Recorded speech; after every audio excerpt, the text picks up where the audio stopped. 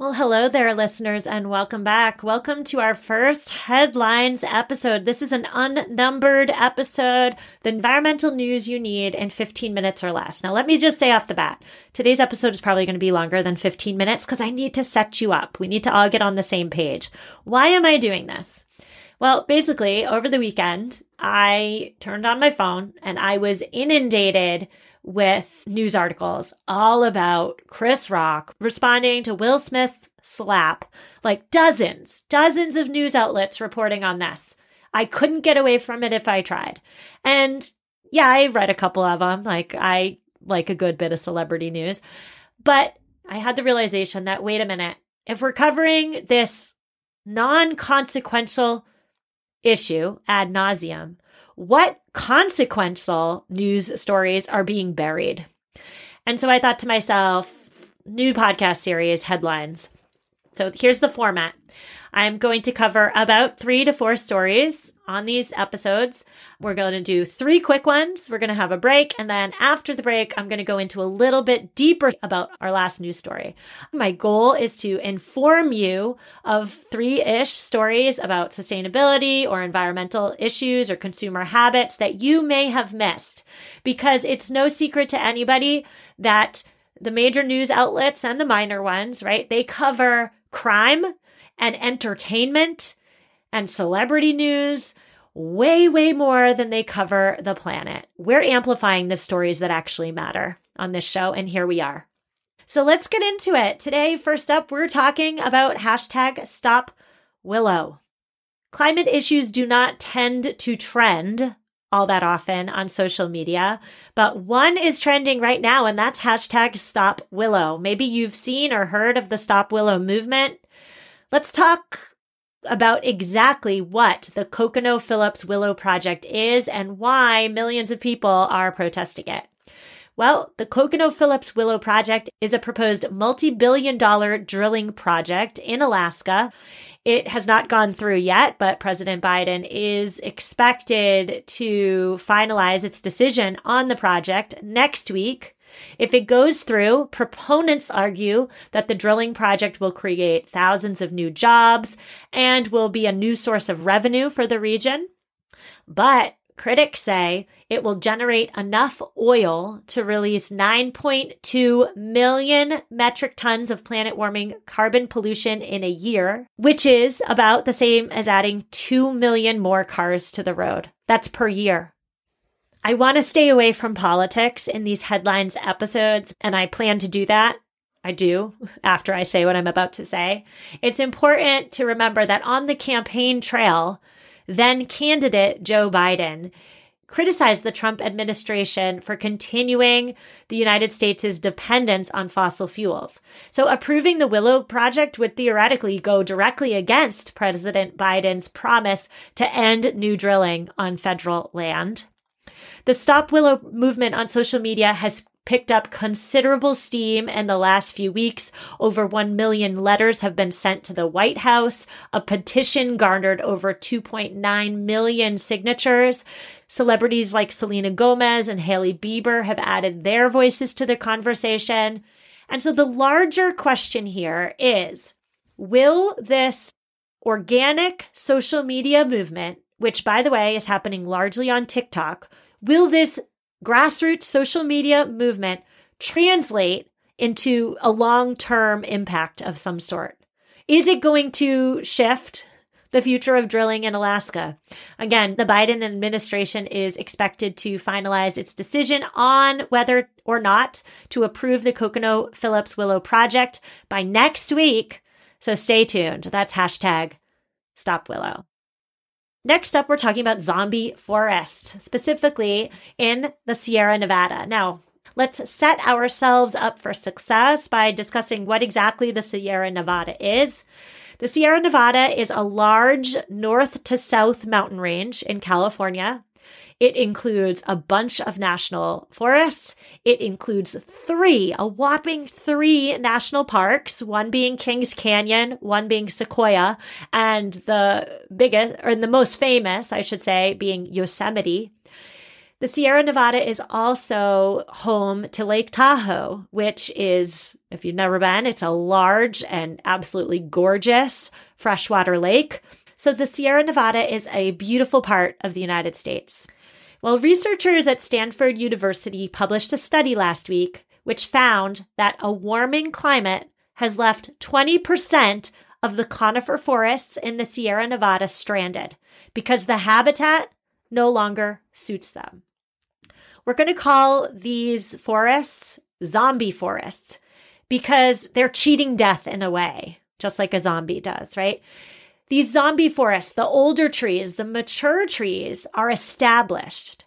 They've been living for centuries, and so they are able to survive amidst a changing climate. And when we talk about these forests, we're talking about ponderosa pine trees, Douglas firs, and sugar pines, right? So beautiful, tall, gorgeous conifer trees.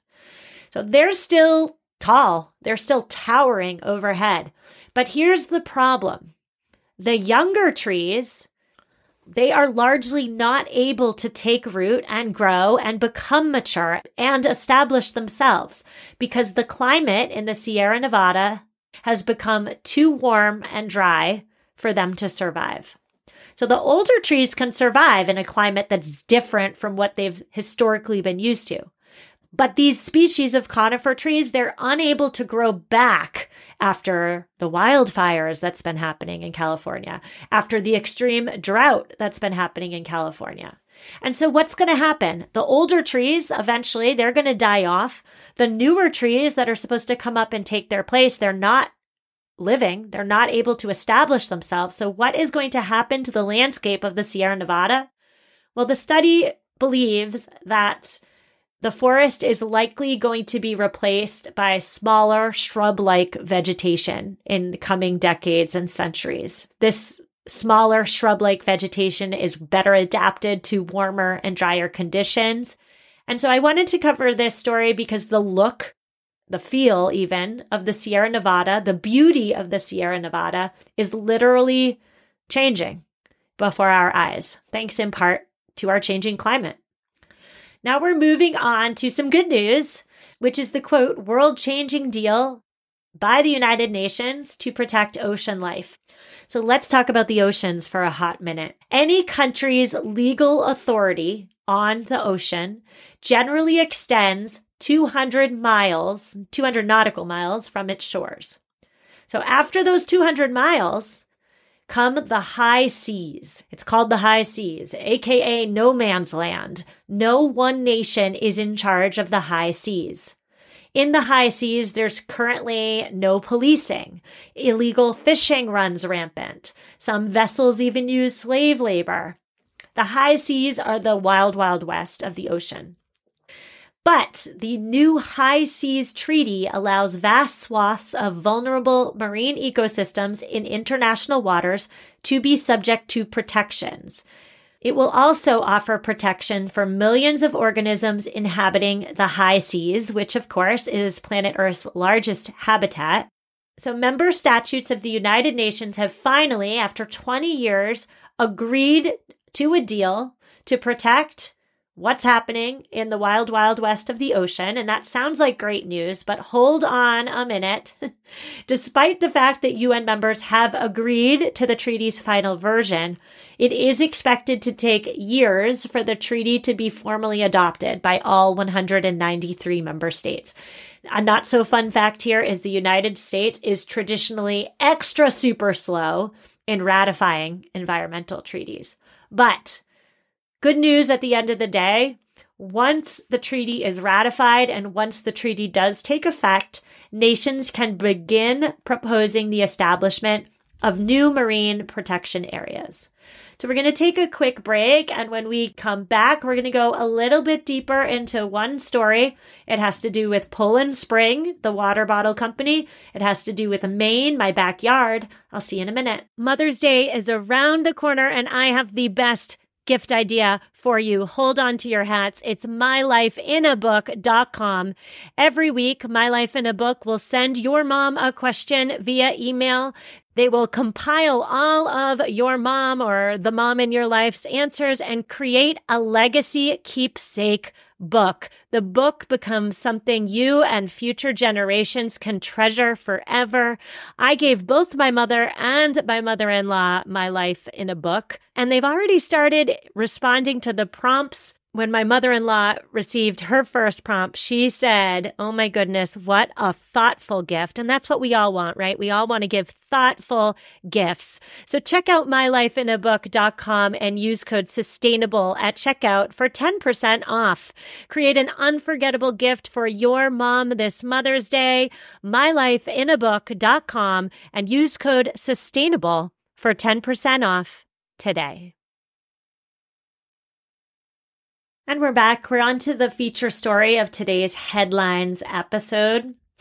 And specifically, we are discussing Poland Spring and Poland Spring's effects on the communities in which it obtains its water. So for anybody who doesn't know what Poland Spring is, perhaps my international listeners do not know, Poland Spring is a bottled water company. They operate largely in the state of Maine, and they take water from surrounding communities and bottle it up and sell it commercially in these plastic bottles. I really wanted to cover this story today as the feature story for our first headlines episode because it really demonstrates the intersection between environmental issues and our consumption habits.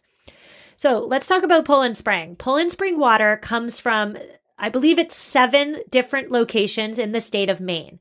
Today, we are talking about just one of those locations. It's the town of Denmark.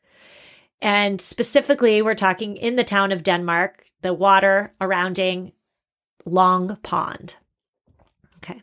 Now, Poland Spring does not extract its water from Long Pond. It extracts its water from aquifers around Long Pond, and Long Pond is definitely affected. By the way, can we just stop for a minute and mention that the term Poland Spring, the name Poland Spring, is misleading? Doesn't it bring to mind like a gorgeous spring in the middle of a forest? No. Nope. The water source from this specific situation is coming from aquifers, aka groundwater, and Long Pond is not a spring, it's a trout pond. Okay. In this small town of Denmark, residents are calling for more accountability, more oversight, more regulation from bottled water giant Poland Spring.